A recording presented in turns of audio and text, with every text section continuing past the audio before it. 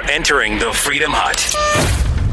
Huge GDP number today. Looks like the economy under Trump is doing just great. Joe Biden's talking about a fight for the soul of America, but what the heck is he really talking about? Does he even know?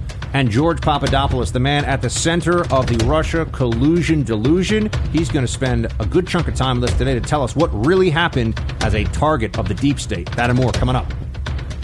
This is the Buck Sexton Show, where the mission is to decode what really matters with actionable intelligence. One small step. Make no mistake. America great. You're a great American again. The Buck Sexton Show begins.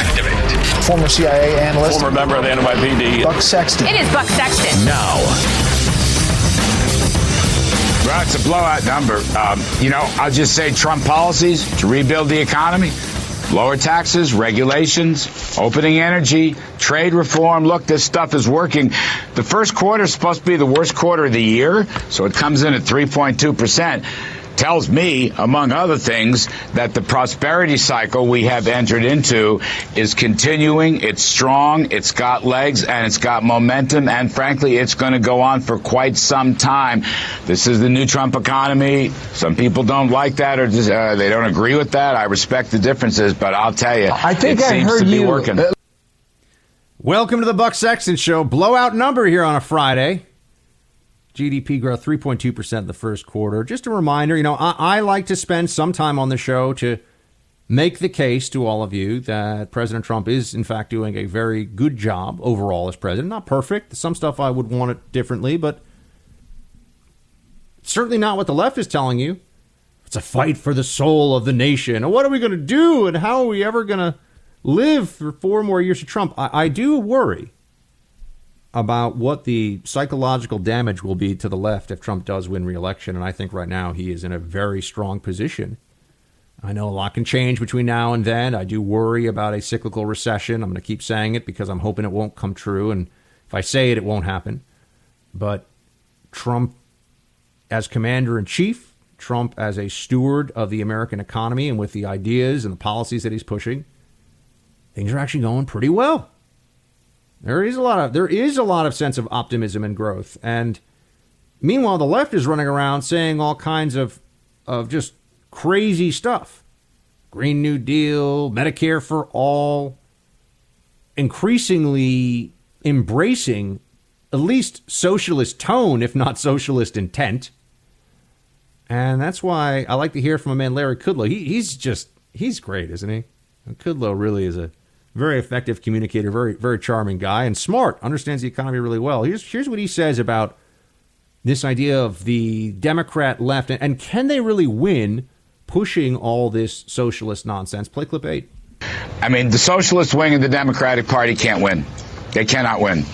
Nobody wants to have universal health care, cut GDP by 15%, the Green New Deal, which would destroy. I mean, nobody. That socialist message is a sure loser. I hope he's right. I really do. I think he is right. But we have a long time, and the media, man, that think about how much ferocity they direct at Trump on a regular basis. I mean, think about their willingness to try to come up with a lot of different ways to just make a negative news cycle for Trump. I mean, honest analyses of media coverage of this president usually put negative coverage at around 90%. So most of the major media outlets, when they run a story on Trump, 9 out of 10 times, it's just obviously negative. Now they're going to have their second opportunity in the post-Russia collusion delusion situation of the Mueller report already being out, and after the Billy Bush tape, and after the campaign finance, porn star payoff stuff. I mean, they've thrown all this stuff at Trump, and they just can't beat him. They just can't figure out how to do it yet. So there's going to be a particular desperation. You can smell it. You can feel it coming from the left in order to stop this president from getting 4 more years. And I don't know, and I really mean this, I don't know if they will be able to psychologically handle 4 more years of Trump. He's already broken them, so what's he going to do, break them again? Can they be rebroken? Is there going to be another night like that night when Trump defeated Hillary, when there are all these people gathered together for their big coronation party of whoever the Democrat is supposed to be? We don't really know yet. Right now, people say Biden. I don't think that's going to last, but we'll talk more about where I am on Biden. Can Democrats handle 4 more years of Trump? What will some of them actually start to flee to Canada or who knows where? I don't know if anyone really has the answer, because the way that they have responded to this president so far is just, it does feel like and look like a form of psychosis. And Biden launching his campaign the way he did, talking about Charlottesville right away, and this pretense that we're going to have a return to normalcy when I don't even know what normalcy is supposed to be. The Obama years were normalcy? The Obama administration's policies, the bowing to dictators, the giving pallets of cash for hostages to the Iranians after completely abandoning some of the fundamental precepts of U.S. foreign policy in the Middle East because you didn't want to upset the Iranian mullahs. That's return to normalcy? You know, you didn't build that, demonizing job creators, those who build wealth for themselves and others through the fruits of their labor. That's what we want to go back to? It doesn't seem like something that anybody should be particularly excited about. What will Biden's policies be? I don't even know if Biden knows what his policies in the economy are supposed to be. He's one of these guys who has been living off of the public's checkbook for a very long time. I think 30 or 40 years now. He's never really had a private sector job. In that sense, he represents much of what was rejected in the last election, the politics of the permanent political class.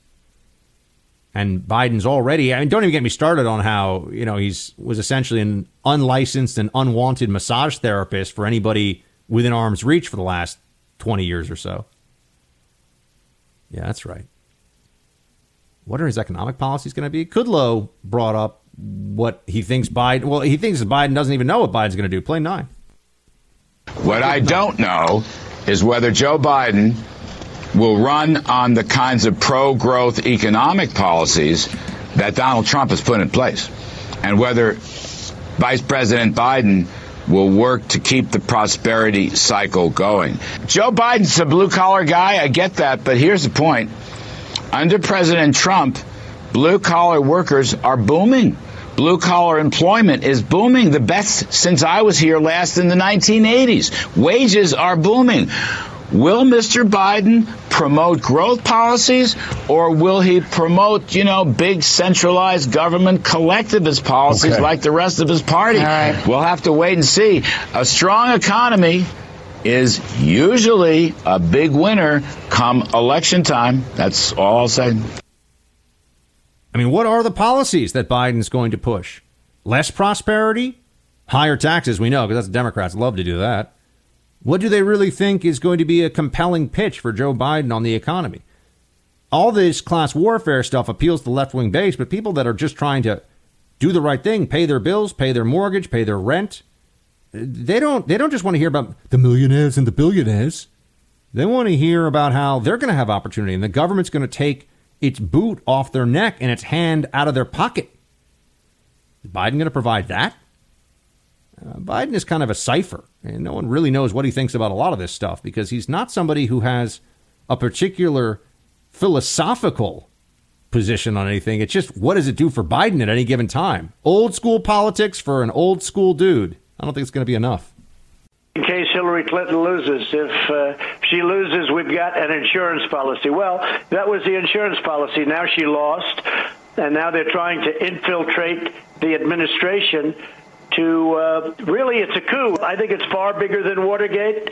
I think it's possibly the biggest scandal in political history in this country. Let's see how high it goes up, because it's inconceivable when it goes to Clapper, Brennan, Comey, these people.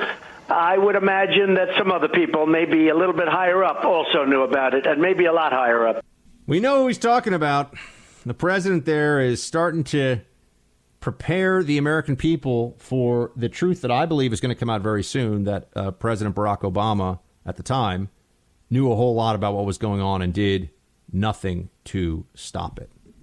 I think what we will see is that President Barack Obama, well, I'll get more into this later on in the show, but I just, this idea that it was a coup, that this was something that we need to understand fully to prevent in the future, that is, we have to stay on this, because the left is absolutely not going to want to get to the truth, because the truth is that they tried to cheat in the election. That they claim that Trump was the cheater. The reality is the left was the cheater. The progressive left were the ones who were pushing this whole story and engaging in the deceptions, perhaps before the FISA court. I think very likely, almost certainly, that occurred. I think that the progressive left has so much to be ashamed of, but they're not ashamed of anything, because I don't think they're really capable of shame. It's not something that's really in their vocabulary. And that's why when the president uses this language, when he says it's a coup and it's far bigger than Watergate, good. That is how we should talk about this. We're going to have a whole conversation later on in the show about the kind of words the left wants us to use now and the ways that they try to control the language.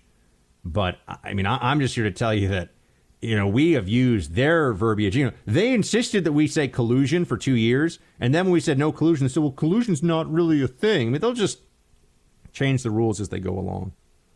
They'll change the rules. And now the great hope of the Democrat left is, and I think that there may be a great irony here, that the effort to take down Trump may help ensure his reelection. But the Democrat left believes that this was that Joe Biden is somebody who can make it all happen. And he can defeat Trump. He's the one. And this is, Trump talking about his soon to be perhaps number one opponent on the Democrat side. Play clip 2. When you look at Joe, I've known Joe over the years. He's not the brightest light bulb in the group. He talked about the way the world is today. Well, I'll tell you, the way the world is today is we have a strong military. We have choice for our veterans. We have the biggest tax cut in the history of our country.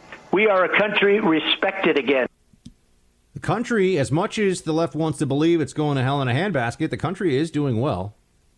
We do not have the Occupy Wall Street movement popping up in city after city, deciding they're going to set up these Marxist encampments and demand changes to policy and send Antifa running around to break things and threaten people and act all crazy. We don't have the Black Lives Matter movement marching around the city saying that cops are racist who are murdering young black men for sport, effectively for entertainment, or out of some deep-seated racism. This is what was being said under the years of the Obama administration. I was at the rallies. I actually remember debating Van Jones on this, and he tried to say that, that's not what's said. I said, I have photos of the placards. I have video of the chants. I know exactly what was being said at Black Lives Matter rallies. Racist cops, murdering racist pigs, terrible stuff. That's all. That's gone away, at least for now, under the Trump administration. In what way was the country unified under the Barack Obama years? This is where, when Biden does this whole, the soul of America, where was this bringing together? Yeah, there was a moment there in the early stages of the Barack Obama presidency where you had this historic rise of a president, first African-American president. There was, I'm not going to deny reality, there was a moment there where I think you had a particularly high level of excitement and enthusiasm for a new president. But then Obama started making decisions as president, started doing things, started pushing policies and ideas, and that did not bring the country together. Obamacare, for example, was as partisan an exercise as you could possibly have from the legislative branch. Obamacare was not about bringing people together or unifying them. It was about making the Republicans wallow and suffer in silence. Remember, elections have consequences. It was, we won, you lose, take it. That's what the Democrat attitude was. And I think Trump is absolutely right when he points this out, and that this soul of America nonsense from Joe Biden is just pathetic. Play 4. So when Biden makes the statement talking about the soul, the soul, take a look at the Obama. I heard somebody say before that there was such dissension and division. People forget there was tremendous division during the Obama administration. Tremendous division. We actually have great spirit right now. We do have good spirit right now. We also have good jobs numbers, good stock market, good employment numbers. You know, everything is trending in the right direction. Everything except perhaps the border. I know, I'm not going to go a whole show without bringing up where we are on the border. I'm very troubled by this. Border Patrol Chief Brian Hastings, who I've interviewed numerous times, had this bombshell to drop. And this is numbers. They can tell us to ignore numbers. The Democrats can say this doesn't really matter. Numbers do matter. Play clip 6. As of yesterday, 440,000 apprehensions along the southwest border. We need a change in the current outdated laws that we're dealing with for this current demographic and this crisis that we have. 440,000 apprehensions along the southwest border. No end to this in sight. The courts are blocking Trump. The Democrats are complicit in the massive illegal invasion in this country. They're not willing to take this on. They don't want it to change. So I'm not sitting here to tell you everything's all just fantastic in Trump's America. But I do think it's better than what we had going on in Obama's America. I think that there's very clear case to be made for that. And really what upsets the liberals the most is just Trump and his tweets. I keep asking, what's the terrible thing that Trump has done? What has made people's lives markedly worse in this country? And I get nothing. I get, his tweets are mean. He says mean things to Jim Acosta. Really? That's now the barometer for whether the president is literally worse than Hitler, as they always say. I don't think so, my friends. We need to talk a bit more about the revelations regarding the deep state. I know these Struck page text messages now have come out, and people are looking at those again. And there's the suggestion that Struck, a senior FBI agent, may have wanted to establish contacts in the administration during the transition in order to essentially set people up, I think is what we believe was going to happen, just like they did to General Flynn, right? They were trying to take people down, and it was partisan, and it was all done in bad faith. I want to talk to you about Maria Butina coming up here because she just got sentenced today officially in federal court. I might have a slightly different take on that than a lot of other folks. And then in the second hour today on the show, we got George Papadopoulos, who's going to join us. And I'm going to let him really tell you his story. Because remember, he was central. He was the New York Times, the Washington Post. They said Papadopoulos was the reason the FBI got this whole collusion investigation started. That is crap. And we will get into why and hear it from him. She had nothing to do with the Mueller investigation. The Mueller team was aware of Maria. They were aware of this case. They interviewed her as part of her cooperation. And obviously she didn't appear anywhere in the Mueller report.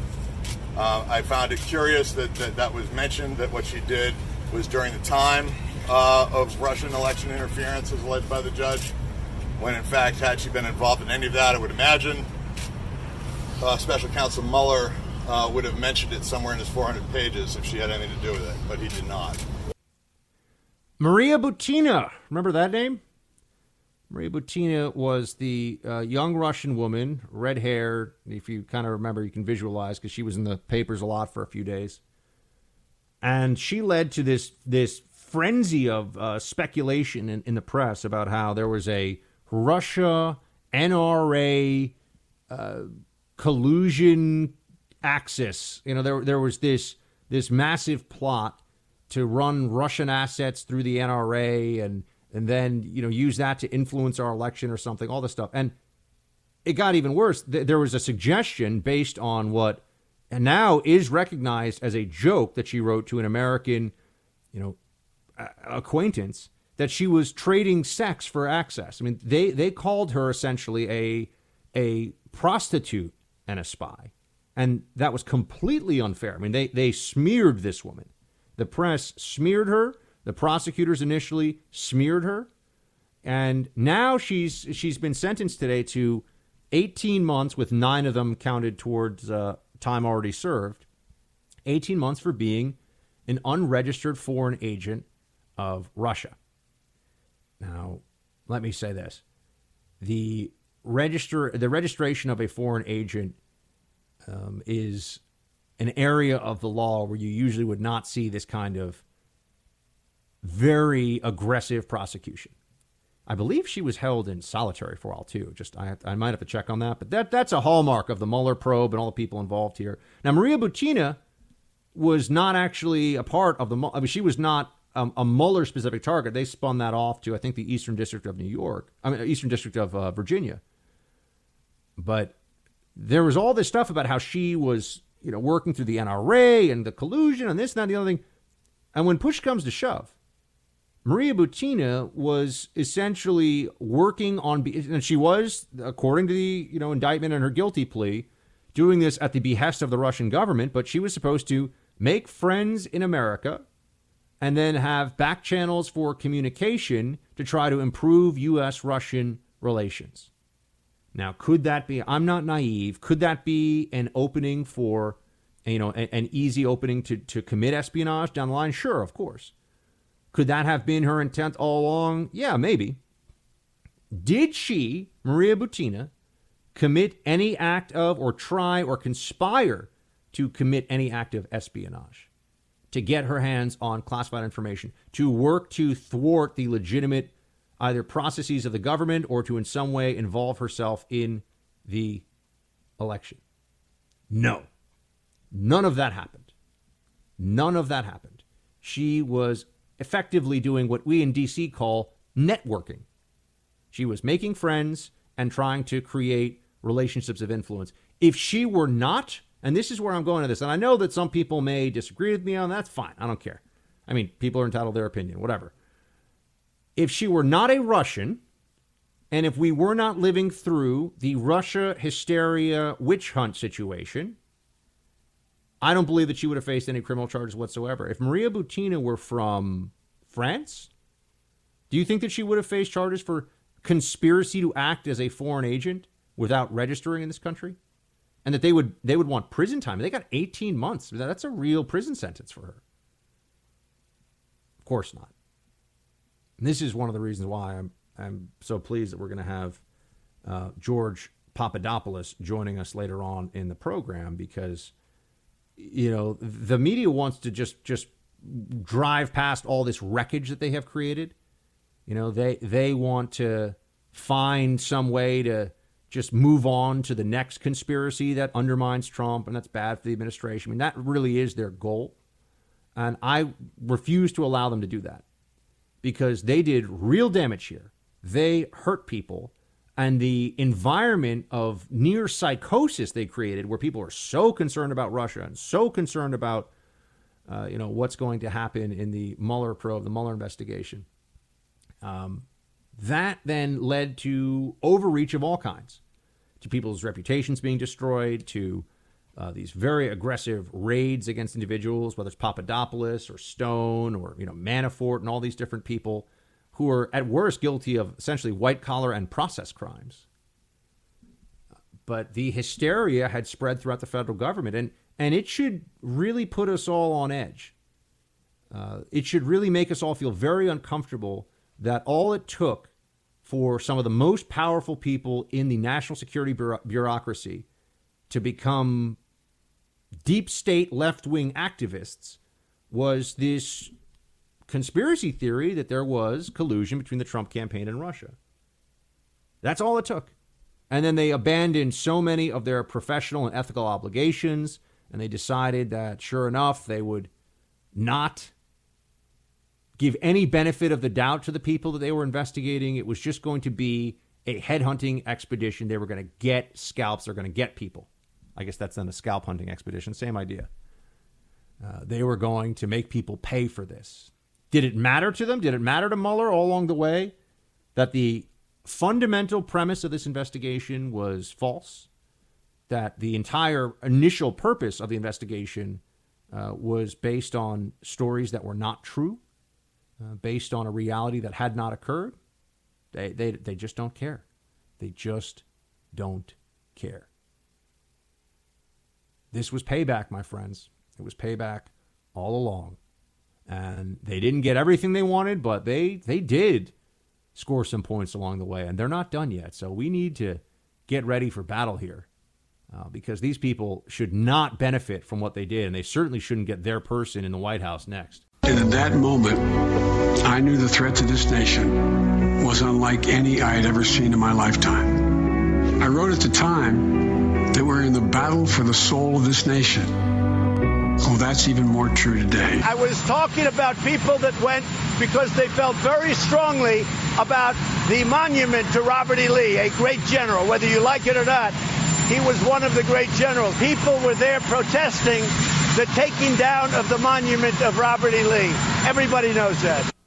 President Trump does not accept the left's narrative of events where he is a supporter of neo-Nazis and white nationalists. Of course, the left is not willing to move past this. They will miscategorize and misrepresent what he says. It is really the core of their Trump is evil. That is what this gives them license to say in their minds. That's why they won't stop. They won't allow this to be an honest discussion, because I think that Trump didn't handle this as well as he could have. I think that what he said wasn't under the circumstances what I would have advised or would have wanted him to say. But he didn't say that this was, the white nationalists are good and that neo-Nazis are fine people. That's just a lie. And people are lying about what he said, and very intentionally. But I thought it was so interesting today because this debate broke out, at least on social media, about whether it is now racist to say that Robert E. Lee is a great general. You can't say Robert E. Lee's a great general. Now, when you talk about great, you can have a whole discussion about, Alexander the Great conquered a lot of the known world at the time, amazing military feats, but was not a guy that I think if you put him in the current context, in terms of the amount of people that he killed along the way, that you would necessarily think was a great guy. And then you have Genghis Khan, for example. If you say Genghis Khan was a great military mind, a great war leader, does that mean that you're okay with the genocide that the Mongols engaged in on a pretty regular basis? I mean, the Mongols would go in, and if you haven't ever heard it, I would recommend Dan Carlin's Hardcore History on this one. The Mongols would go in, and they would kill an entire city if the city resisted. Everybody, everything. Men, women, children, everyone dies. Whole cities. No one's saying that Genghis Khan murdering every man, woman, and child in a city is ethical or good, but if you're talking about military capability, the expansion of state authority under arms, and then guess what? It's pretty impressive. Pretty impressive what Genghis Khan pulled off. And in so many ways, Genghis Khan was one of the great military leaders of all time, but that doesn't mean that he's a good guy or everything he does is okay.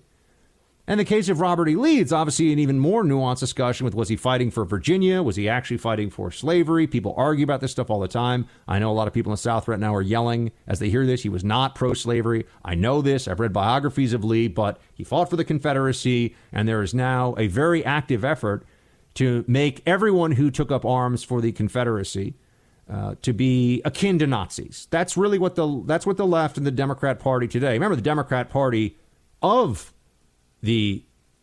slavery and segregation and Jim Crow and the Ku Klux Klan. That's all Democrat Party stuff. But now the Democrat Party are very brave warriors for truth and justice on this issue, after the fact.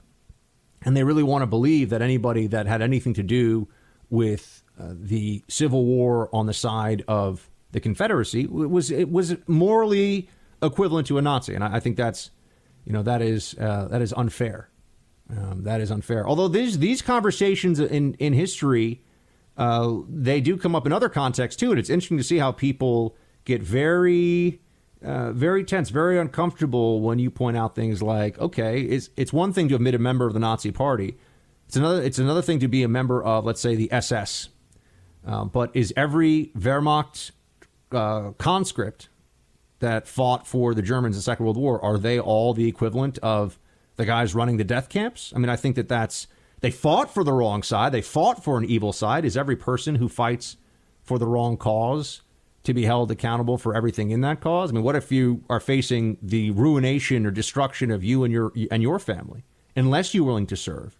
What if you're fighting for nationalist causes, meaning that love of the nation, not national socialism? Is that see, people, you can't even have this discussion.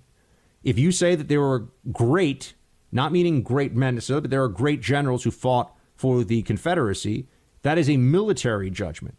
But today I saw, because Trump said that, or tweeted that Robert E. Lee was a great general, this caused all kinds of stir. You know, if I were to study the tactics of Rommel, who was very well respected as a tactician, no one's saying that, you know, it's okay that he fought for the Nazis, but if you study the tactics of Rommel and say that he was a great tactician, does that mean that you are advocating for Nazi? Of course not. But it's very hard to have adult conversations these days when there are so many leftists who are just looking for a way to bash the opposition and everyone involved with it in their political opponents as just racist. They love to go with racist, and now white nationalist, alt-right.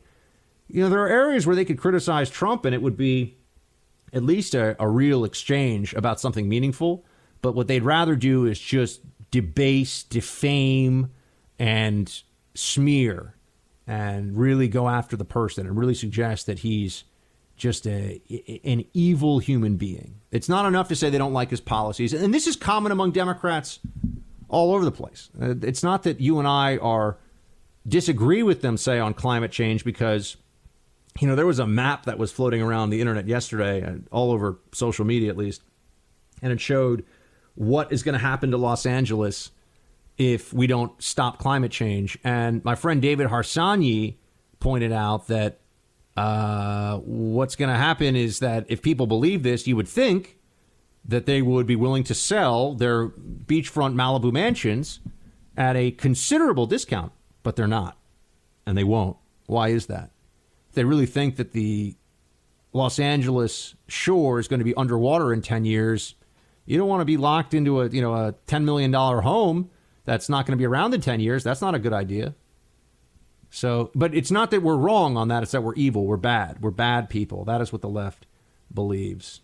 And they also believe a lot of other things that are not true. Here's Joe Biden, who was on The View today. Joe seems to have a very close relationship with Meghan McCain, which I'm just noting that that's what I've picked up on. But Joe said this about the Obama administration that he served in. Play 13.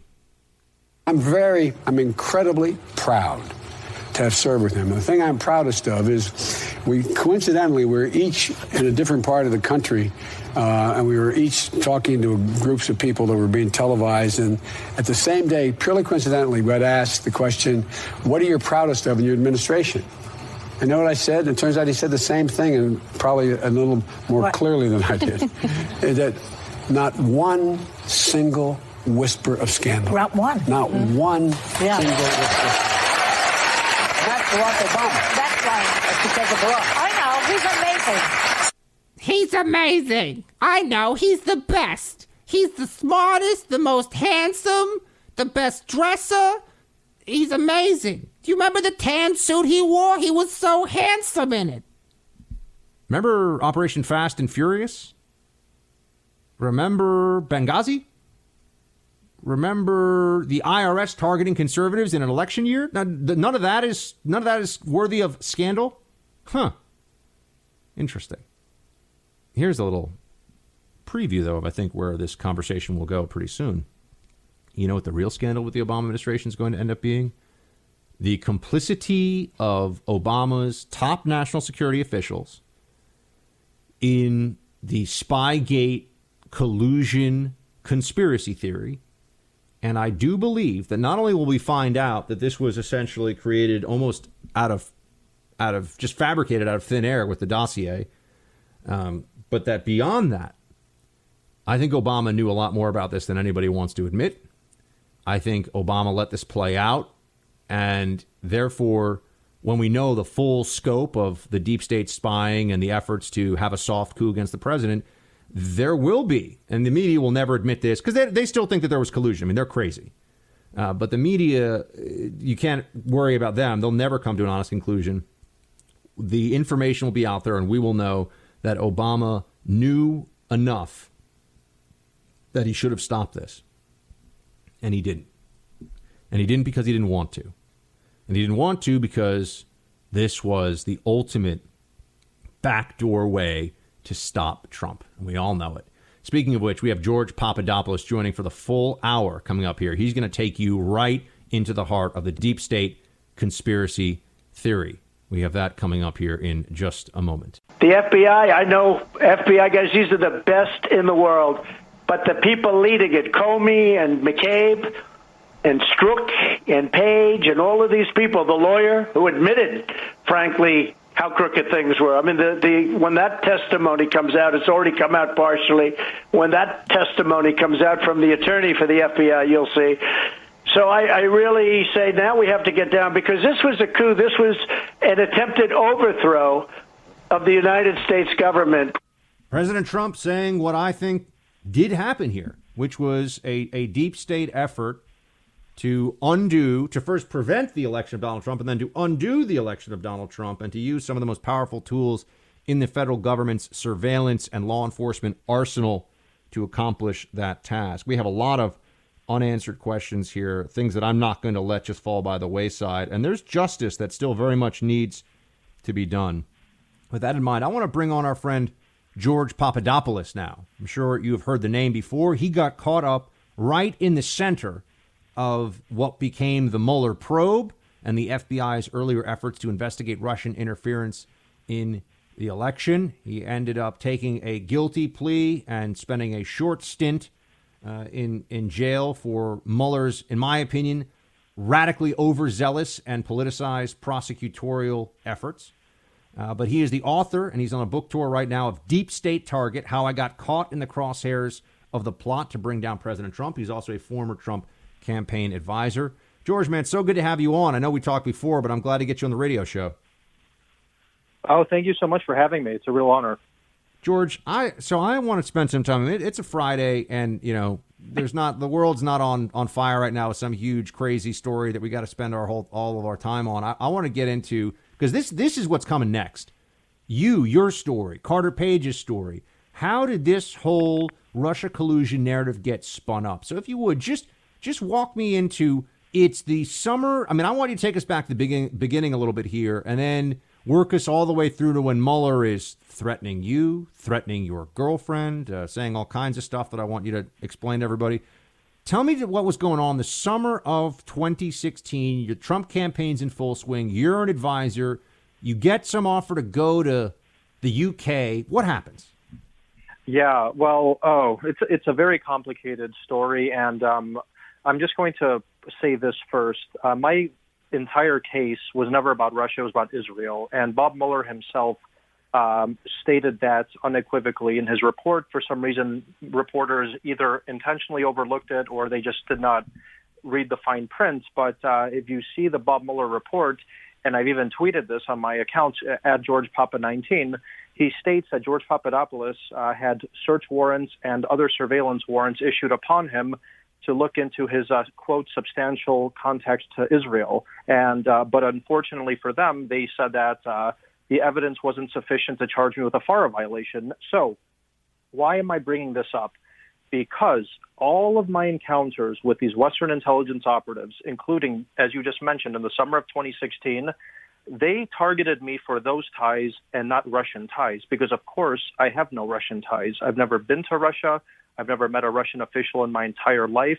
And as somebody who was working for 5 years at a neoconservative think tank in Washington, D.C., with people like Scooter Libby, Doug Feith, and Seth Cropsey, the last thing I was doing was promoting Russian interests throughout my entire career. So I just want to qualify exactly what my case was about at the 30,000-foot level and now get into the specifics.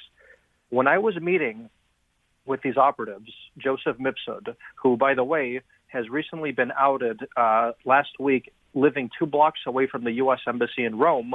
And right now, the Italian government has issued some sort of inquiry into him and the university that he's currently being paid by, called Link Campus. It's going to highlight probably another reason why Donald Trump called the Italian prime minister last week, and they probably discussed this person. And we're going to get to the bottom of exactly who was running this person at me.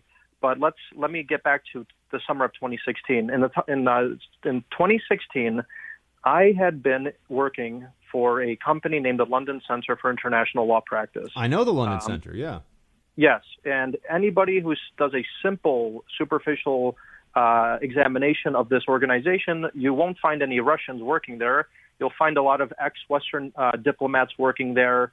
the top lawyers of the biggest law firms in the world affiliated with this organization, and many MI6 CIA types who were directly or indirectly involved with this company. Now, immediately upon joining the Trump campaign, and as I just stated, I was working for this company, they were horrified. And they said, before you go, please come with us to Rome, where we need you to meet some very important people. And a woman named Arvinder Sambe, who is a very important woman who's never been discussed before involved in the Russia probe, but she's heavily involved in my case, and I think also related to the Bruce Orr involvement in the Trump Tower meeting, or the Trump Tower investigation, because Arvinder Sambe, who was a director at this company I was working for, unbeknownst to me at the time, used to work directly with Bob Mueller after 9/11, and she actually was working as a legal attaché for the FBI in the UK while she was also affiliated with this company I worked for. So she tells me, why don't you go to Rome? We're going to introduce you to some people there who are going to help you with your Trump campaign stuff. And I said, of course, that's great. I go to Rome to this university called Link Campus. Now, why is Link Campus significant? Because Link Campus has been written about extensively by David Ignatius of the Washington Post and others, and this is a CIA FBI training school in Rome that trains not only Italian intelligence officials, but the CIA and FBI previous directors and deputy directors have actually spoken at this university and have even taught courses at this university. So it's a very prominent school in Rome. And that's where I meet Joseph Mifsud. Now, Joseph Mifsud, just to fast forward and to summarize who this person is, for the last 2 years, he's been characterized by Bob Mueller as the man who was a Russian agent who fed me information in late April that the Russians had Hillary Clinton's emails, and I was colluding. Wait, hold on one second. This is I want to make sure everyone's following everything you're telling me here. So you're on the Trump campaign, and someone approaches you, this woman you just mentioned, and says, come to this university because we'd love to talk to you, basically. Like, this is like connection building, rapport, that kind of thing. And Joseph Mifsud, he has been accused by Mueller of being essentially a Russian intelligence cutout? Yes. He has been accused and portrayed to the world for 2 years as a Russian cutout who was feeding me information about the Russians possessing Hillary Clinton's emails. Now, I just want to make it clear.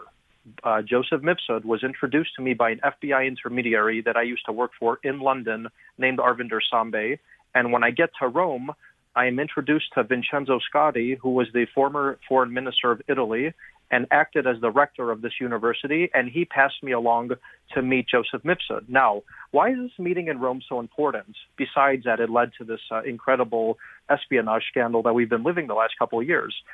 Just today, meaning this morning in Italy, on the front page of one of Italy's largest newspapers, Il Foglio, and I'm fortunate that my wife is Italian and she reads these papers, and she had many connections to the Italian government, so she knows Mifsud's network over there. She showed it to me and she said, "Do you know what this says?" I said, "No." "What does it say?" Joseph Mifsud's lawyer, Stephen Rowe, this prominent Swiss attorney who's representing him, went public and stated that when George Papadopoulos was introduced to Mifsud, Mifsud was working, quote, undercover. Now, what does that mean?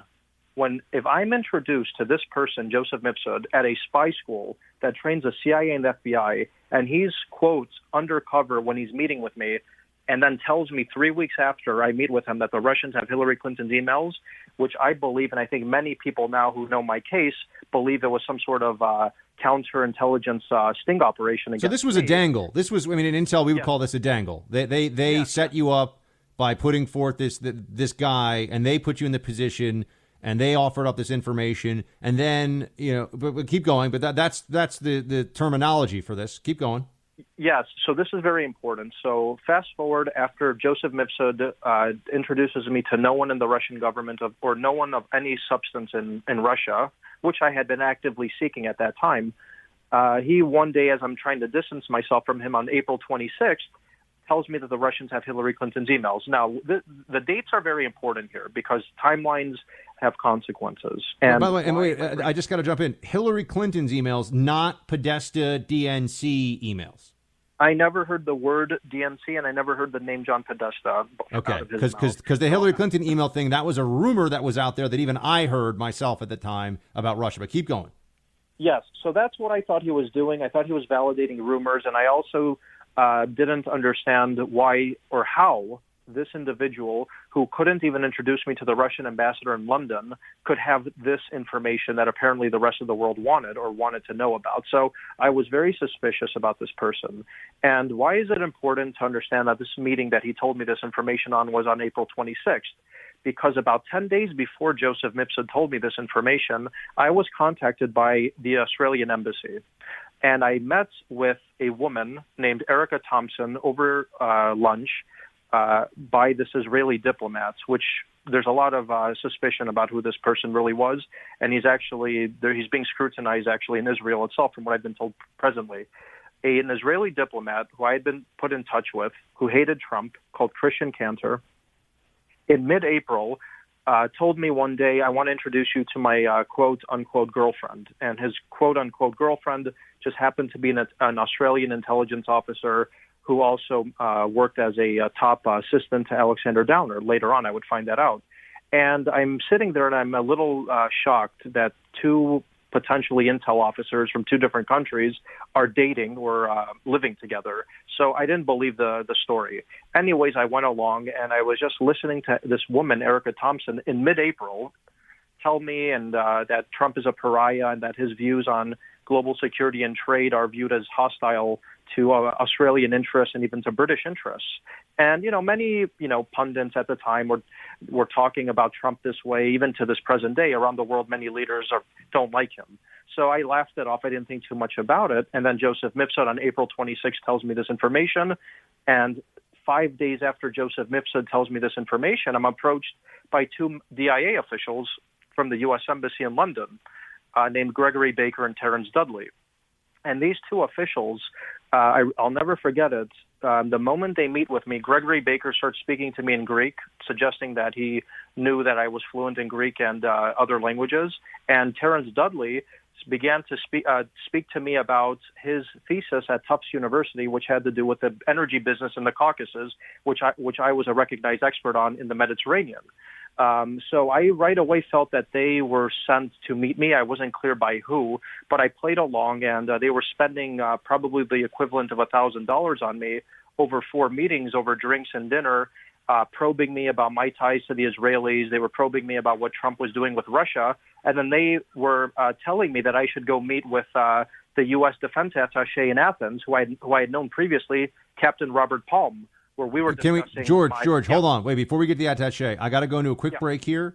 I want you to continue on exactly where we are. Everyone, we're talking to George Papadopoulos, the man himself at the center of the special counsel Russia collusion delusion storm. He's got a book, Deep State Target, How He Got Caught in the Crosshairs of the Plot to Bring Down President Trump. We're going to have more with George, a lot more coming up. All right, we're back with George Papadopoulos, author of Deep State Target, How I Got in the Crosshairs of the Plan to Bring Down President Trump. George was right at the center of this. All right, so George, as we left off, you were then being set up for a meeting, you said, where?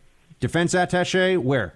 Yes, in Athens. Now, I just want the listeners to understand, these people don't reach out to you unless they know who you are and what connections you have. And I was on a almost first-name basis with the presidents and prime ministers in Israel, Cyprus, Greece, and my connections were so high in Egypt that I ended up brokering the meeting between Trump and Sisi at the UN General Assembly. So my contacts were all in the Mediterranean, and this is what all of these operatives wanted to know about.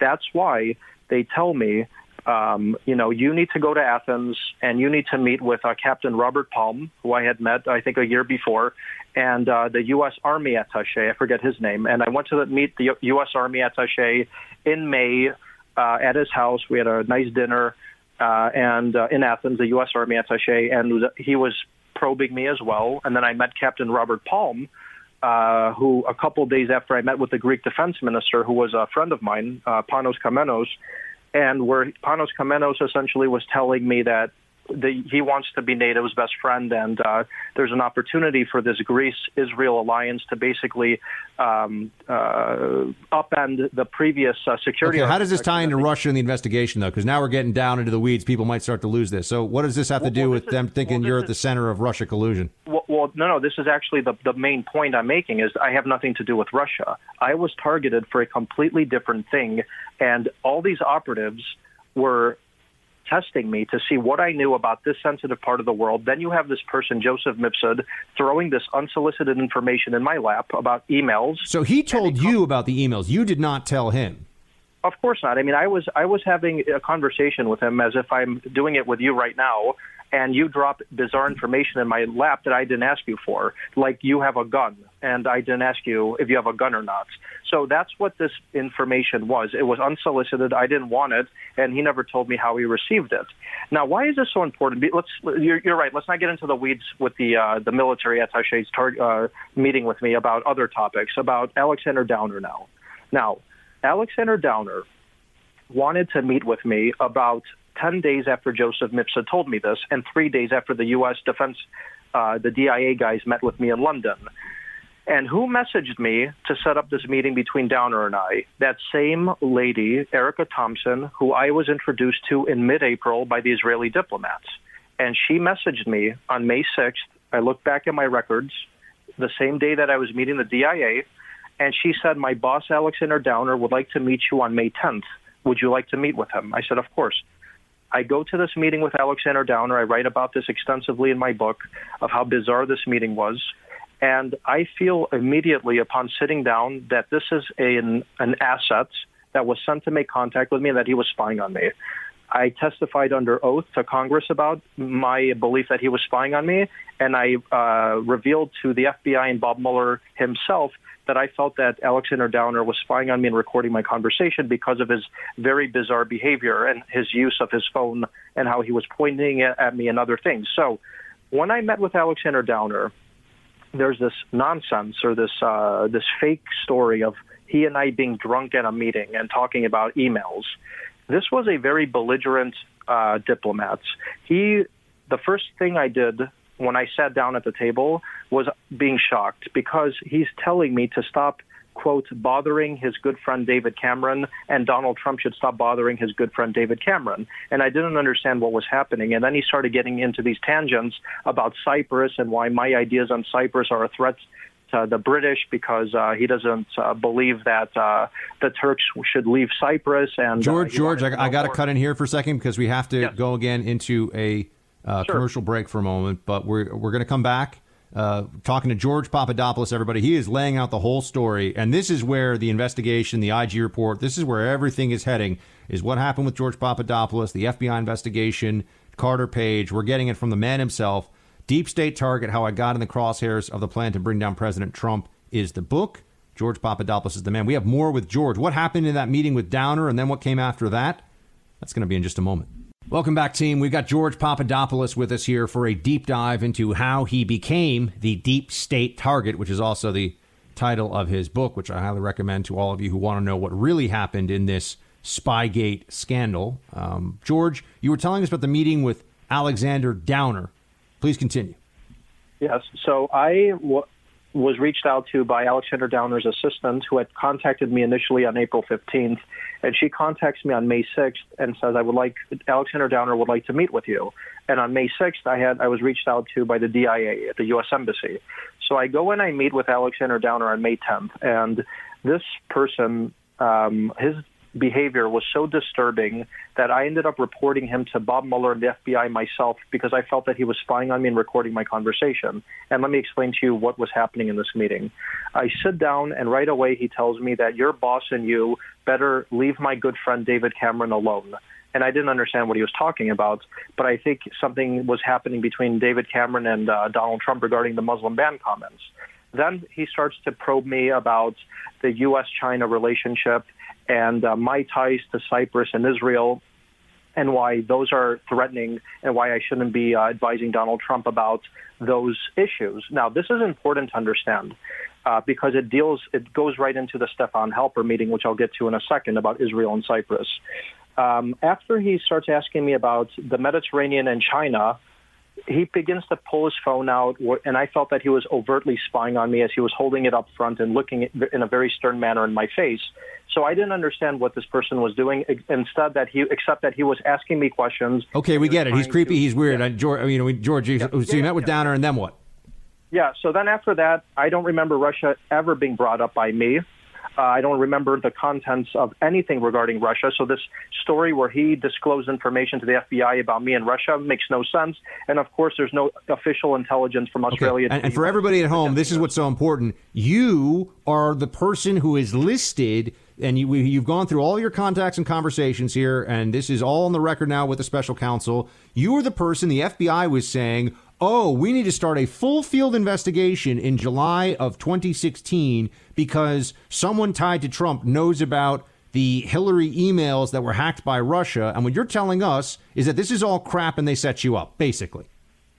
Well, that's a very good way to put it. And I told the FBI, I told Mueller, and I told Congress.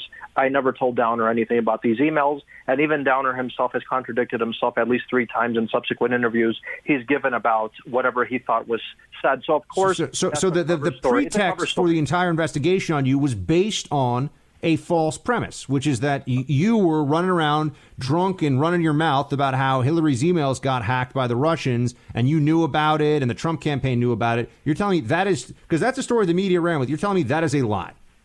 Of course, it's a lie. And I'll just quote Mark Meadows, Congressman Mark Meadows, from a podcast he gave, I think, 2 weeks ago, where he stated that Papadopoulos was around 5% of the predicate that went into whatever this investigation was, and 95% was about the dossier and other things. So, of course, this was just a convenient cover story where you have a Clinton ally like Alexander Downer lying about a meeting and stating, oh, yeah, this guy said something about emails, and it just becomes a convenient cover story for Americans to simplify things for Americans. Okay, and so once that meeting happens, you're done with the Downer meeting. It's very weird. When do you realize that the federal government is coming after you? I didn't have an idea until I was interviewed by the FBI in January of 2017, but I did believe that my meeting with Stefan Halper in September of 2016, where he paid me $3,000 for a paper on the Israeli energy business, and he flew me to London. I felt that he was recording and spying on me because he was very bizarre and very hostile the way that Downer was. So I didn't understand anything except I was having very strange, unproductive meetings with these various people until the FBI came to my house in January 2017, and I had a... So right when Trump actually becomes president, right around then, you get an FBI visit. I'm attending the inauguration at a party with Reince Priebus 2 days before the FBI comes to my house. And I believe the FBI came to me and Flynn within 48 hours of one another, so clearly they wanted to get after him and I very quickly, and there's probably a reason for that that has yet to be understood. So they come to my house. They're talking to me for 3 hours about numerous things, including the Israeli angle that I just told you about. And then they ask me if I heard anything from Russians or about hacked emails, and I say, of course not, but a Maltese man named Joseph Mifsud told me this information. And then later on, we find out that this person had been working as an operative for Western intelligence. So I'm not clear as to exactly what I lied about or what my entire case was really about regarding Russia when we now know it was a complete setup. Right. So the FBI came to you to talk to you, and you told them all this stuff, and then... when does the special counsel enter the picture? So the special counsel for you enters the the special counsel enters the picture when I'm arrested in a savage-like manner in the summer of 2017 after I'm coming off a flight from Italy, going back to the United States. So you spoke to the FBI in January 2017. The special counsel arrested you. You had no other contact in the summer of 2017? No, nothing. I was arrested in a savage-like manner without even understanding what I had done wrong, if anything. How did they arrest you? Tell me about the takedown. I want to know. Sure. So I'm on a shuttle bus, those famous shuttle buses at Dulles Airport, and I'm looking across from me, and I see 2 men in suits and ties while everybody else is in sweatpants because we're all coming off a 15-hour flight. And I know that these were agents. And as soon as I get to the kiosk, they rush me to a room where there's 7 agents. They're waiting for me. They're rummaging through my bags, looking for something. And whoever reads my book will understand what I think they were looking for because we don't have time to talk about it now. But I'm then told I'm under arrest. My Miranda rights aren't read to me. I have handcuffs and shackles thrown around my hands and feet. I'm thrown in the backseat of a black tinted out SUV, and I'm in a cell without being given access to my lawyers. And I'm looking in front of a judge the next day where they're saying you're looking at 25 years in prison without me even being shown an arrest warrant, read my Miranda rights, or told initially why I was being arrested. So if you read my book, you'll understand why I think the FBI wait, but 25 years in prison for what? Well, they were what they were trying to do was charge me with some nonsense obstruction of justice charge that made no sense, and lying to the FBI, and then they had this FARA violation, apparently with my ties to Israel. But that was what their nonsense case was all about. Of course, they used tactics probably that the KGB would use on their own citizens to, screw me up psychologically. And that's why I probably pled guilty so quickly without actually understanding what my case was really all about. Because when you're dealing in these counterintelligence investigations, so much exculpatory evidence that, especially in my case, which it's clear now, is never provided to the defendant. And at that point, this is 2017. People think Russia collusion is real. They think that Trump's in the pocket of Russia. And you got totally ambushed by these guys. What is the lie that they claim that you told that then led to your, what was it, 2-week prison sentence? My 11 nights in this minimum security camp, which looked more like a university dorm than a prison, was because, and it's in my record now of my status of offenses, because I misremembered when I met Joseph Mifsud a year before the FBI came to my house. They say that I said I met him in before I joined the campaign initially, but then they showed documents that suggested I met him while I was on the campaign. So it was so stupid, so ridiculous that I don't want to speak for the honorable judge who sentenced me, of course, and I'm not doing that. But to get an 11-night sentence for a federal crime, people even in the prison were laughing about it and saying, "What on earth was this?" And I think. What was it like when you dealt with? Did you get to talk to Mueller directly? And did you ever get to look at him and just be like, "Why are you doing this to me, dude?"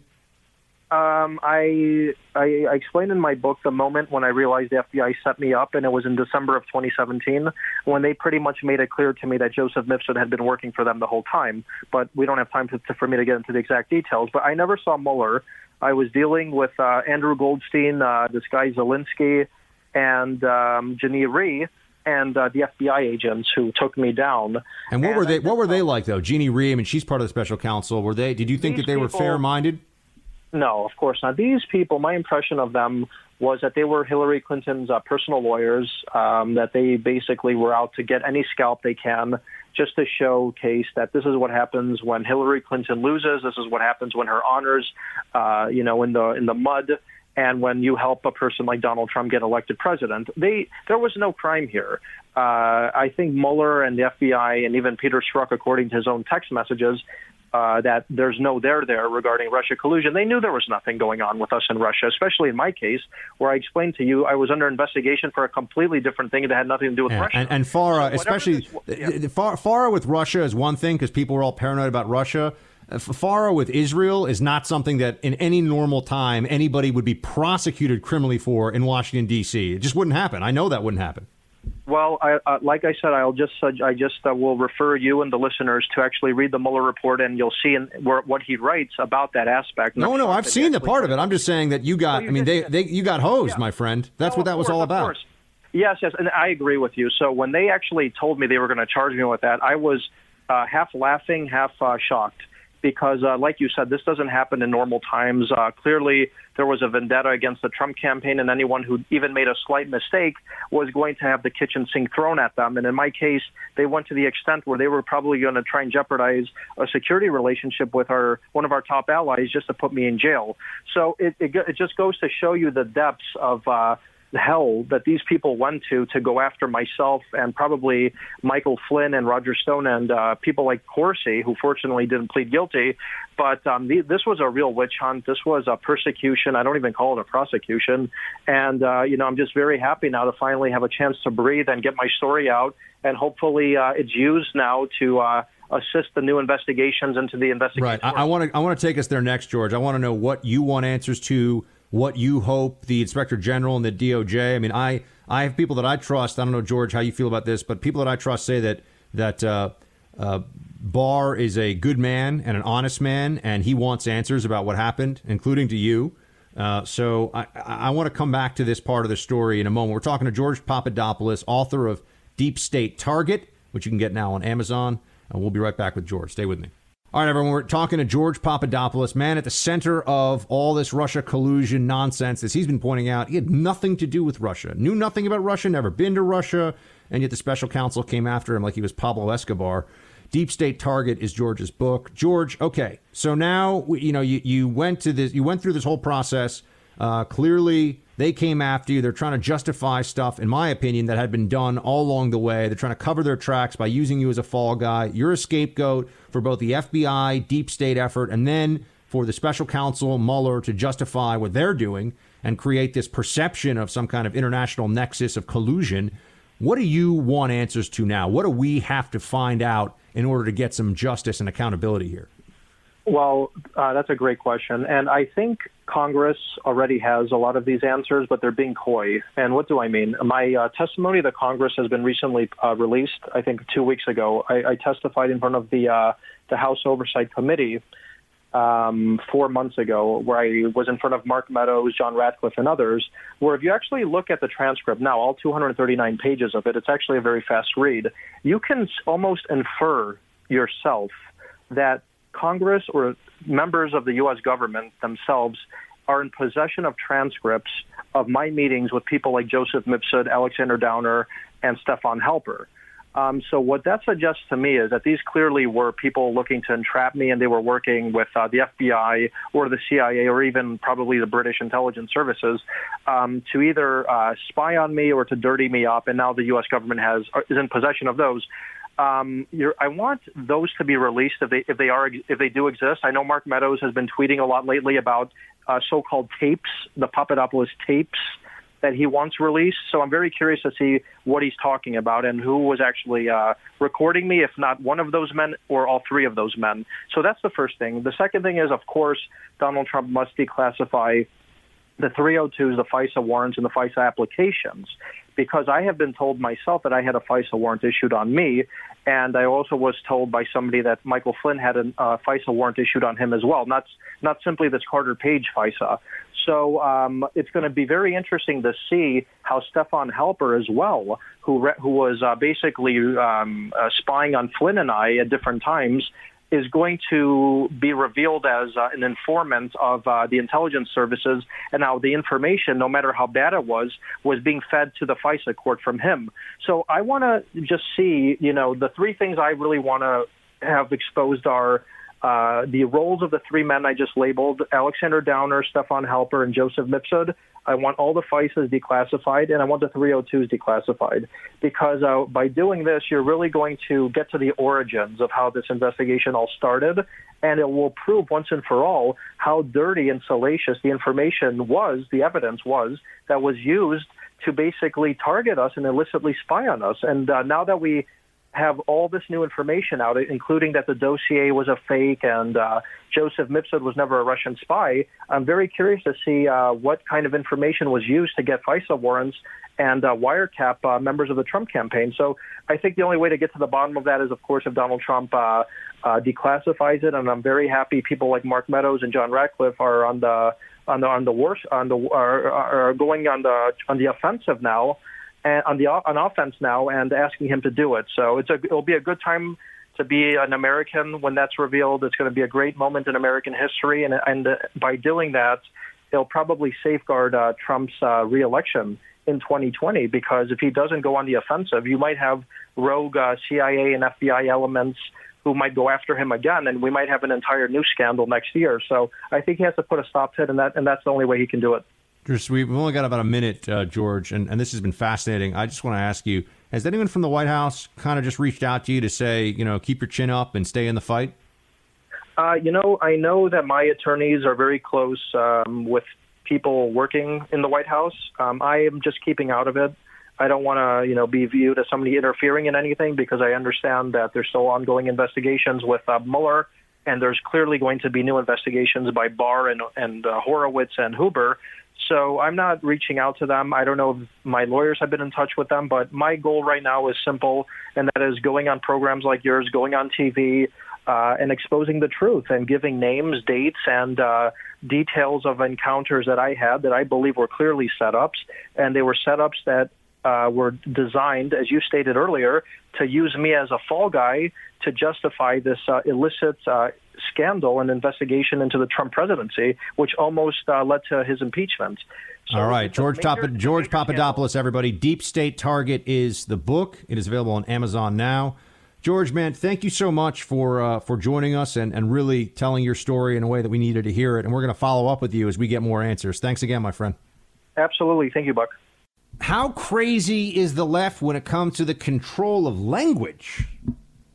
It's a recurring theme on the show, my friends. I'd like to talk to you about it because the left thinks that they can, and sometimes do, win debates merely by telling us what words we can use in the debate, what words we can use in the discussion.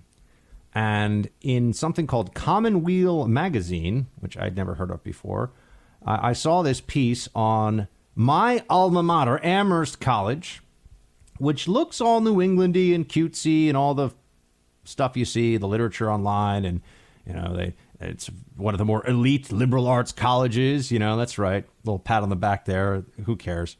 Well, apparently I do because I just brought it up. But no, I don't. But yes, I do. But no, I don't. But no, it's really a school that you would think has its feet on the ground based on the way it projects itself. But when I was there, it was already losing its mind. And now it has just completely gone wacko. There's a piece up on something called the Common Language Guide. The Common Language Guide. And this is from the Amherst College Office of Diversity and Inclusion. Now, Amherst only has 1,800 students and has an Office of Diversity and Inclusion staff of 20 people. There are 20 full-time staffers whose only job is just to talk about diversity and inclusion at this school where there are only 1,800 students to begin with. The table of I got to walk you through some of this. The table of contents, general terminology, isms, race and ethnicity, gender and gender identity, sexual and romantic identity, class, politics and policy, global power and inequality, and disability. This is fascinating. And it is a very interesting look into the mind of the AOC, far left, Bernie Sanders-esque wing of the Democrat Party today. It lays out with surprising specificity terminology like accomplice, which I hadn't heard in this context before.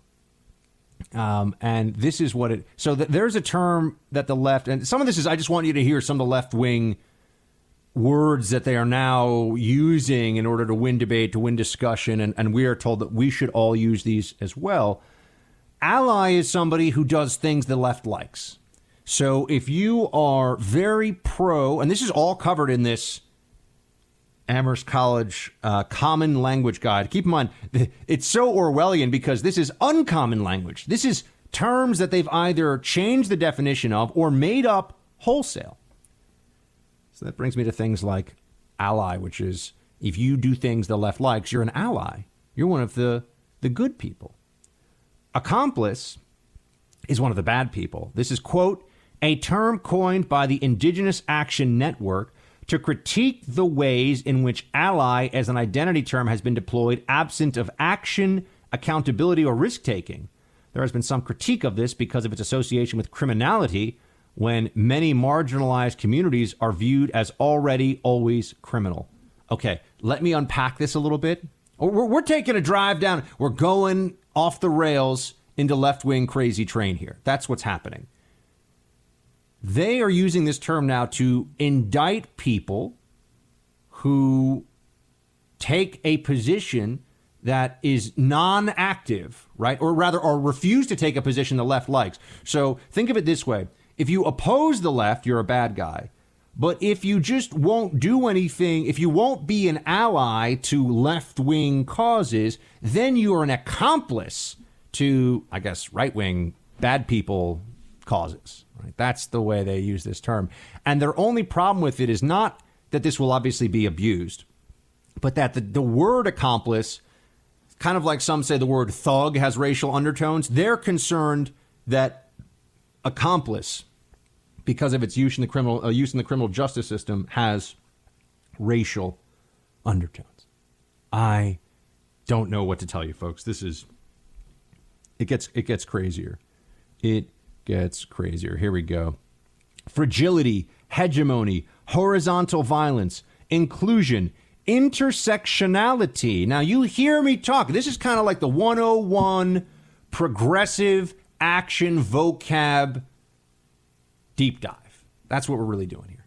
So if you listen to this and you go through this, maybe it's worth listening to this part of the show more than once. Podcast it, my friends.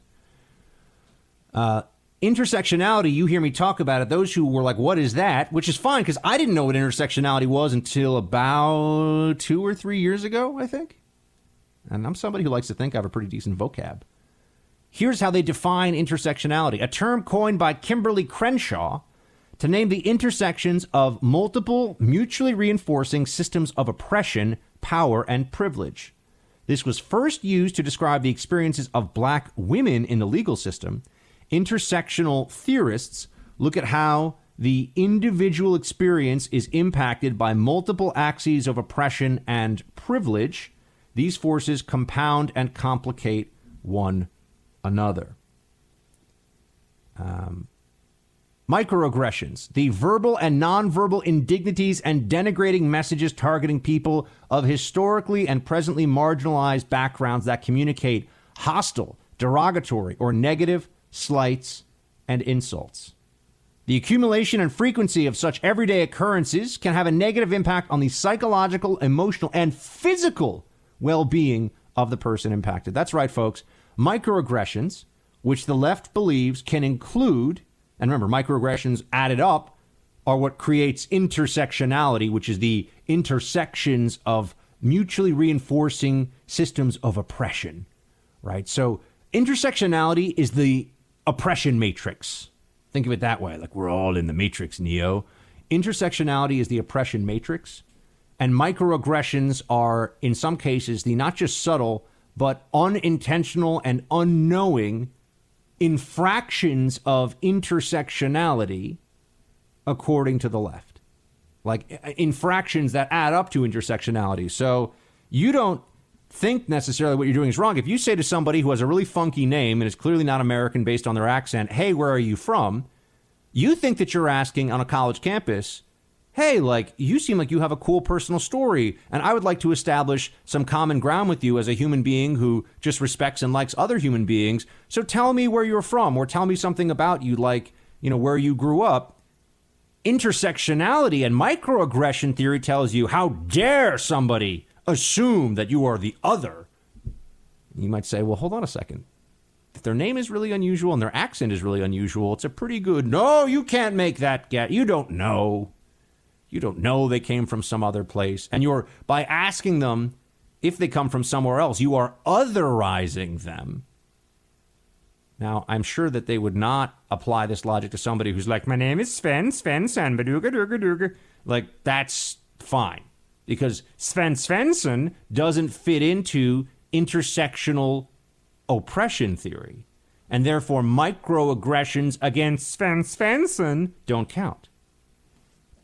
See what I'm doing? We're really getting into how all this stuff ties together for the leftists. Then they go into their own definitions of oppression and prejudice and privilege and power and social identity and social justice and anti-oppression orientation to social and political organizations. That is the definition that they use. Ooh, do you think that we are even a little bit done with this common language guide, folks? Does this all sound common? How many of you walk around like, oh my gosh, like, my intersectional, like, microaggression theory that I'm reading right now is just, like, really upsetting me and I feel triggered and I need a safe space? You don't use any of those words because you're not brainwashed by the left. They've created a whole separate way of speaking about reality that is steeped in a victim mindset and that uses terms that not only signal to other people that they are part of the virtuous and good left, but that they use these terms because you're supposed to use them, and by using them, you are buying into the ideology. You know, this is like instead of saying illegal aliens, say undocumented. Instead of saying political correctness, talk about intersectionality. And everybody's going to know what side of that issue you're on, which is that political correctness is not something we have to worry about. Then they get into the isms. Ableism, ageism, cis-sexism, classism, ethnocentrism, Eurocentrism, heterosexism, racism, sexism. They have a guide to isms here. You cannot make this stuff up, folks. And they're saying this is common. How many of you have ever heard or said the word I can't even read it. Cis-sexism, which, if you're wondering, is the system of belief that cisgender individuals are the privileged class and are more natural, normal, or acceptable than transgender, genderqueer, non-binary, and or gender non-conforming. This belief manifests itself as the systematic denial of rights to trans and non-binary people and their routine mistreatment.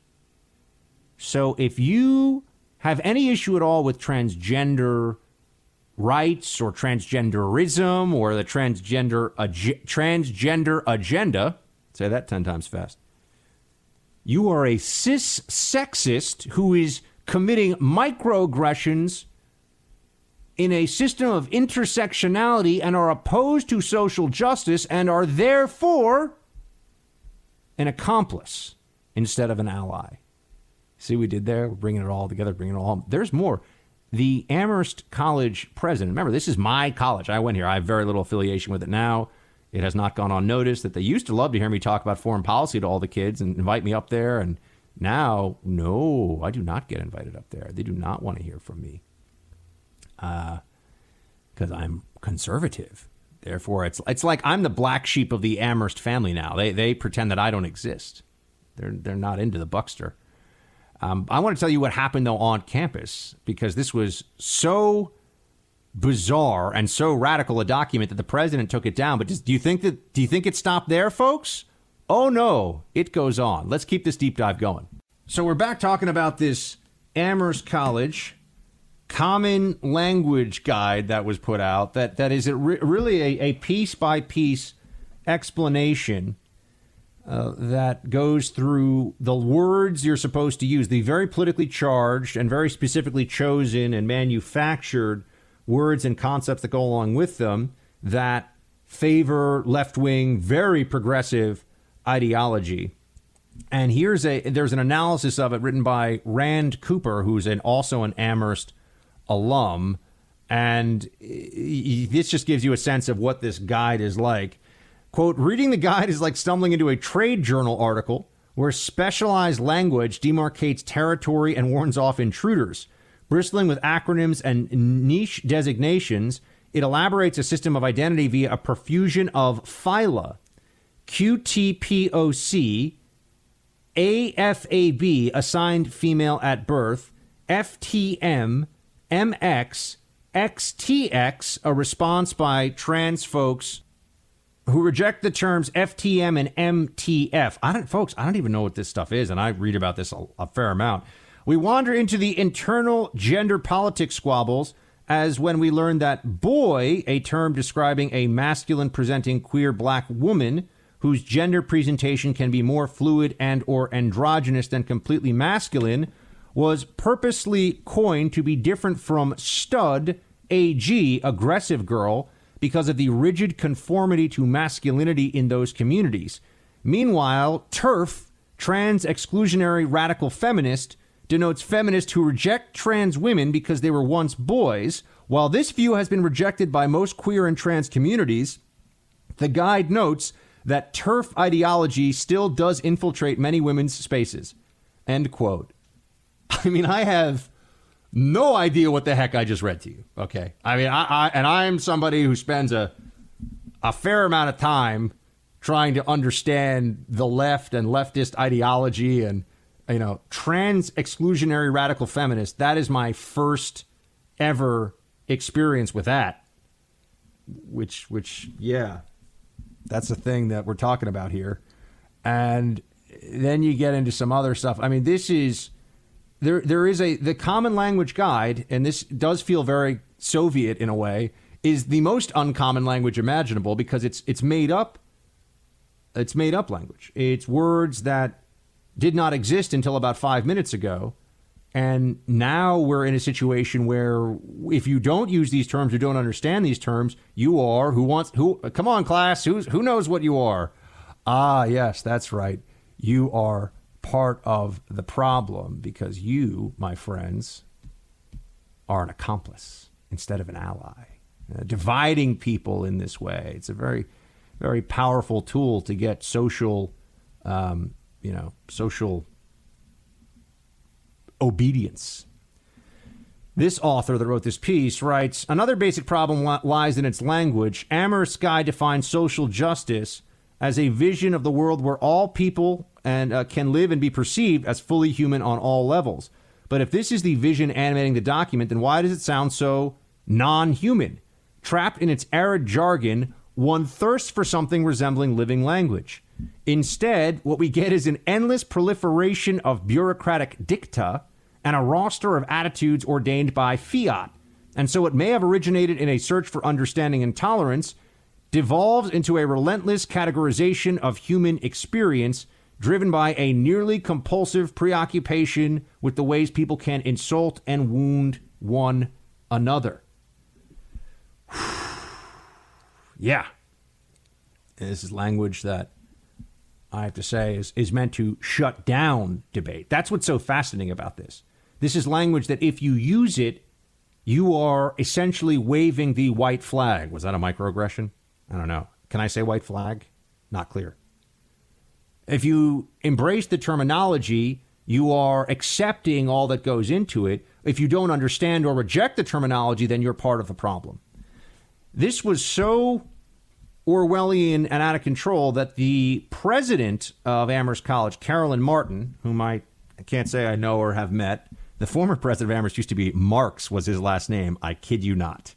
And President Marx at my college graduation told all of us, instead of, hey, great job, guys, here's some advice for the future, that Amherst was not living up to its social justice obligations because while you guys got to go here, a lot of people with less economic means did not. So we need to take in more poor people who don't pay. It's a great thing to say to a whole bunch of people whose families and the students with massive student loans and families that really, in many cases, took quite a hit, struggled to pay for the tuition. But Carolyn Martin initially took it down, this common language guide from Amherst College, where you get all the different left-wing jargon jammed into one document. She took it down. She said that this is not something that is representative of where the school should be ideologically, and she had some problems with it, at least the way it was presented. Rock and roll, fellow patriots.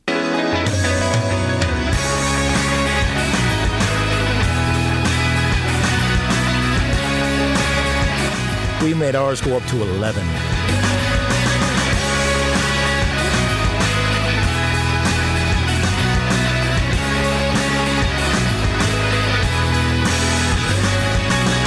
It's time for roll call. Indeed, Friday roll call, which is bittersweet because bittersweet symphony that's life is what we have to handle right now. Trying to make some money, trying to sell something, then you die. I forget what you know what I'm talking about, Mark. It's a good song. Everybody who's my age secretly loves Bittersweet Symphony. Great song. Fun, right? Yeah. Fun fact about that song, or not so fun, depending on who you are. They sampled some Rolling Stones music in it without giving any legal attribution or payment, and so the Rolling Stones actually own the rights to that song. Isn't that pretty crazy? As if the Rolling Stones needed the cash. But you mess with the Stones, you get the rock, son. That's how they do it. All right, let's see here. We have first up. Whoa, that is long. Buck, after 3 years, is from Thomas, of ever-escalating invasion of our southern border. Don't you think it is time we get some direct, real answers from the intransigent progressives? Simple yes or no answers like the ones always insisted on by these snobs at these oversight interrogation hearings. Does the U.S. have or not have active embassies in Guatemala, Honduras, El Salvador, and Mexico? Yes or no? Does the immigration law specify that anyone requesting refugee or asylum status apply at the nearest embassy or consulate? Yes or no? Would it not be less of an encumbrance and expense to transport a dozen lawyers to each of those countries to process applications for refugee or asylum status rather than have 10,000 of them illegally loitering in our country awaiting status determination? Yes or no? Where is the benefit of having 35 million illegals in this country absorbing benefits intended for actual U.S. citizens? Why are we spending U.S. taxpayer money on third world countries that refuse to cooperate with our laws?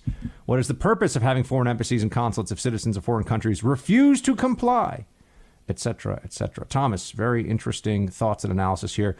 The difference between a asylum claim and a refugee claim, I believe, is that asylum claims happen inside the United States. So you get to America and say, I want asylum. Refugees apply externally to U.S. borders. So that is an important distinction. Brian writes, Buck, good opening on Rising today on Biden's run. Wow, somebody who is part of Team Buck who watches Rising. That's always fun. Why is nobody on either side of the media game talking about Biden and his son, along with then Secretary of State John Kerry and his stepson's blatant corruption in Ukraine and China? Some seriously messed up stuff that Glenn Beck went into detail on last week. No one is picking up on it on any network outside the Blaze. Well, I can tell you, actually, my colleague, John Solomon, has broken some big stories on this one. John has been on the forefront of it. So, yes, indeed, my colleague, John Solomon, and the executive director for Digital at the Hill, he has been really the one pushing this story. And I think Glenn probably picked up on some of his reporting. But, Brian, we talk about it here on the show. You know, I should have John on probably next week. Maybe he'll do that. Maybe you've given me quite an idea, my friend. I like it. I like it like that. Yeah, baby. I like it like that. You guys remember that? I get so, I like it like. Mark, that is not quite as good of a song, but I refuse to believe that you have never had a few shots of tequila too many and swayed those hips, my friend. Maybe not to that song, but I've done that. All right, fair enough. Fine. Be that way. Corey writes, the chief from the classic Beverly Hills Cop. That's the quote. Wow, look at you. Is this the man who wrecked the buffet at the Harrow Club this morning? Who disabled an unmarked unit with a banana? You must be the pride of your department. If you go listen to that on the YouTube or something, you're going to say, wow, Buck Sexton really does sound like that crotchety old police commissioner. You will say that. That will be how you feel. Podcast listener, just heard the Beverly Hills Cop quote, Brian, original Saturday Squad. All right, so a lot of you. Owen, yes, I got the Beverly Hills Cop reference from Thursday's show, just playing it on Google Play. All right, all right. You guys got me here, but savor the flavor. It's not going to happen again. Or actually, no, it probably will happen again. TJ writes, P.S. Dan Bongino had your Rising clip on his podcast this morning. Yee. I gotta tell you guys something. Dan Bongino has always been a super nice and stand-up guy to me in this business. And there are not that many people that I could say that I've interacted with who have gone out of their way to be helpful, and they're being helpful. So I really am a big Dan Bongino supporter. I think he's a great dude, and I think it's really cool to see him he's had a breakout in the last 12 or 18 months where he's really now built a Dan Bongino empire, and I'm happy for him, and he's a great dude, and he has been a behind-the-scenes friend to Team Buck for years now. And also, TJ wrote this. Buck, go ahead and tell Jamal that his new nickname for Elizabeth Warren, E-dubs, is lame. She should just embrace Pocahontas instead. Her path to the nomination, just around the river bend. Huh. Well, okay. I don't know if that's going to work, my friend. I don't know what just around... Oh, is that from the movie Pocahontas? Mark, fact check. Is that from Just Around the River Bend? Is that from, like, Pocahontas? I'm in kind of a singing mood today. All right, Taylor, Beverly Hills Cop reference. Jeremy, Beverly Hills Cop reference. All right. You guys, you got me. I got to make it a little harder for this team. The movie quotes, the sly movie quotes maybe aren't sly enough. That is from Pocahontas. It is from Pocahontas. Just Googled it. I just always know that one that's like, can you sing with all the voices of the mountain? I'm like, I don't think the mountain has voices. And I don't think the wind has colors with which one can paint. So to paint with all the colors of the wind, I don't think that makes a lot of sense, Pocahontas. Maybe write some lyrics that make sense. Just putting that out there. Jeremy also writes, Mayor Bill de Blasio proposing a Green New Deal and regulations for NYC and hearing about Connecticut's unreasonably high taxes further reinforces my choice to live in the middle of the country. I think you should consider moving off the coast and inland where your dream 400 square foot apartment will cost about the same as your cell phone bill versus the cost of a kidney in D.C. Just food for thought. Shields high. Jeremy, if we can set up a major media hub where I can find gainful employment in the middle of the country, that sounds great to me. In the meantime, unfortunately, I gotta be where the jobs are for somebody in my business, and that tends to be New York and D.C. if you're going to do politics. Kimberly, I'm not usually one to fuss, but I'm making an exception. The podcast, your voice is so low, I had to put the volume up to 26. Still love you bunches. OSS, Kimberly. Well, Kimberly, I don't think that was a problem for everybody. So it might just be your setup. I can't tell you yay or nay, but I haven't heard that from... Usually when I get 3 or 4 complaints about podcast issue volume or something, that's usually on our end. But if it's just one, I've only seen one today, then it's usually on somebody else. Although Glenn just wrote in here. Here we go. Glenn, hey, podcast listener. I heard you talking about the Avengers movie and wanted to point out that every time I see the movie Captain America Winter Soldier, I can't help but think how the bad guys, Hydra, are a textbook definition of the Democrat Party. They want to eliminate all conservative and potential opposition with their warships. Ask Mark if he made that connection. Mark, did you make that connection? I try to separate politics and my fun movies, so no. I don't think of it that way. That's probably a smart move, dude, you know? Because, see, I have this thing where I try to do that as well, but if somebody really goes out there as an actor and says just crazy, annoying things, I can't always let it go. You know, I wish I was better with that, but I have certain actors Tim Robbins for a while was just insufferable. My friend with the Chihuahua that tries to pee on my foot during the interview, Alyssa Milano. That's right. That Chihuahua, it smelled conservative on me and tried to replace it with some other smell. That's what happens. I don't remember his name. He was a decrepit little Chihuahua. Not quite as decrepit as the dachshund with the bad back that tried to bite my face off at the baby shower in New Jersey. Story that many of you have heard. Perhaps a story I'll have to tell you another time. It's just an important safety tip for all of you. Just because a dog looks decrepit and super old doesn't mean without knowing the dog or getting the owner's permission, you should try to lift it up like a baby near your face. It is a bad move. Even with a dachshund that looks like it could have a heart attack at any moment. It is not smart. That's what I'm here for, to keep you guys safe. Thomas, I agree with you. The Avengers superhero line of movies are subpar at best. I try to like them, I just can't do it. Shields high. I mean, Thomas, to me, the Avenger movie, it's like all this, noise and and all these guys flying around and all this stuff that's going on. And yeah, there's not a lot beyond that. It's just, and it's always, I feel like the movie always ends the same way. There's just a lot of, the Earth is going to end, but then there's all these people flying around or monsters or something, and the Avengers, then Hulk is like Hulk strong and like grabs something and smash it, Hulk smash. And then you got Iron Man who's shooting ray guns out of his hands, out of his wherever. Julian, Beverly Hills Cop, you are correct. Not a bad impression either. Thank you, Julian. I think that Beverly Hills Cop commissioner impression is one of my sleepers, one of my better ones. Wayne, Buck, love the beard. Thank you so much, Wayne. I appreciate it. You know, people are very, it's interesting because I've never been personally subject to this before. They're either really into the beard or they're like shave now. There's not a lot of middle ground from the folks that I know in life. So that's the thing. Oh, it's Friday, so we got double roll call. Remember, facebook.com/Buck Sexton if you want to be a part of the roll call action. That is the way to do it. You can just write it on Facebook. And I always love when people go, I don't know if this is the right place, but I'm going to write it. Trust me, if you're writing me a Facebook message at facebook.com/Buck Sexton, it's the right place. I believe my friend Raheem Kassam is going to be in for me on Monday. I'm taking a couple of days of R&R, which I'm very much looking forward to. Hopefully we can get some sunshine. But not time for that quite yet. We got a little more roll call on the flip side. Stay with me.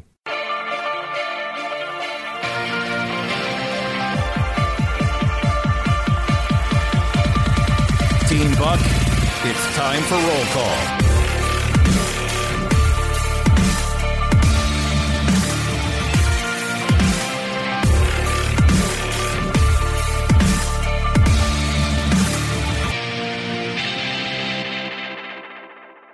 It is time for the roll call. The best call is the roll call.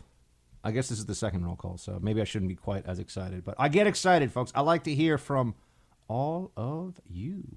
Harry sent me a link that I cannot read on air because it's a link. Roger, Buck, my question should have been more clear. The leftist caterwaul about student loan debt and how college should be free.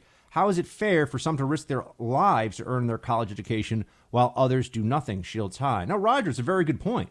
You know, I mean, the GI Bill is earned. The GI Bill is the American people fulfilling their end of a contract with our brave men and women who serve this country in the military, right? That's an earned thing. That's not a giveaway. That's, you know, I give you money, you give me apples, right? This is a transaction. And if you don't give somebody money for their apples, that's not good. We owe this to those who serve. That's a different thing than people saying, well, I just think it'd be nice to give free college to folks.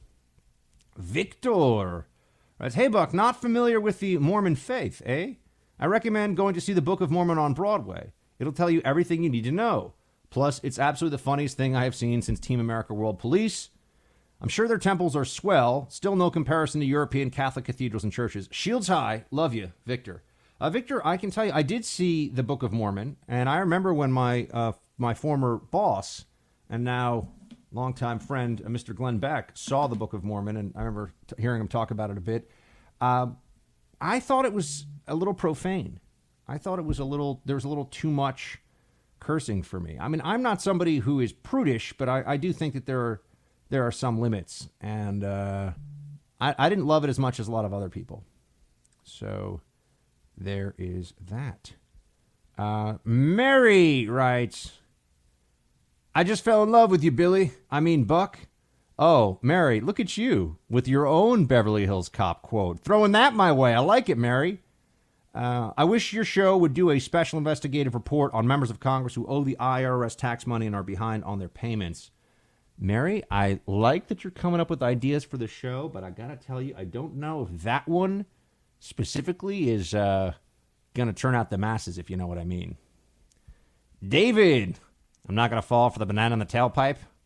Rosewood, keep up the great work, Buck. You guys really, I got a lot of Beverly Hills Cop fans in this audience. Look at that, dude. You guys, yeah, there you go. Katie writes, you are a talented analyst and talk show host. Please don't sing. Man. Who let the dogs out? Oh. Sorry, Katie. I know, it's terrible. It's terrible. I should code red myself. Let's see. Pablo writes, Buck, it was funny when you said that Biden should do the opposite. An hour prior to that, I just watched the Seinfeld episode, The Opposite. Biden could run on that premise alone. He could give it a good run. Shields high. Thanks, Pablo. I got to tell you, if you're talking about foreign policy and you do whatever the opposite is of whatever Joe Biden wants you to do, you're going to be in real good shape. You know, you're going to be right a lot more than you're wrong. So, yeah. That's an important one. Jonathan writes, when you were at the border, did anyone ever mention the correlation between the surge in caravan numbers and the surge in the drug epidemic? I read in the Washington Times that cartels are using the caravans as a distraction. While the Border Patrol is overwhelmed doing humanitarian work, the cartels sneak through their stuff. An age-old military tactic where you offer a diversion while the real job is being done.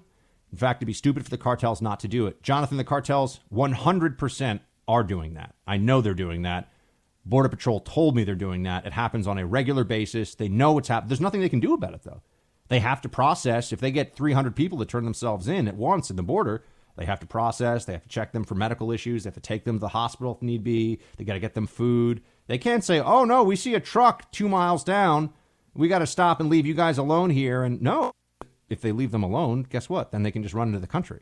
So that's not how it works. Anyway, thank you so much, team, for joining me here on this fantastic Freestyle Friday. I will be talking to you all on Tuesday. Please tell somebody about the show this weekend. Be like, hey, listen to this guy on podcast, Buck Sexton. He's kind of fun sometimes, except when he sings. Shields high.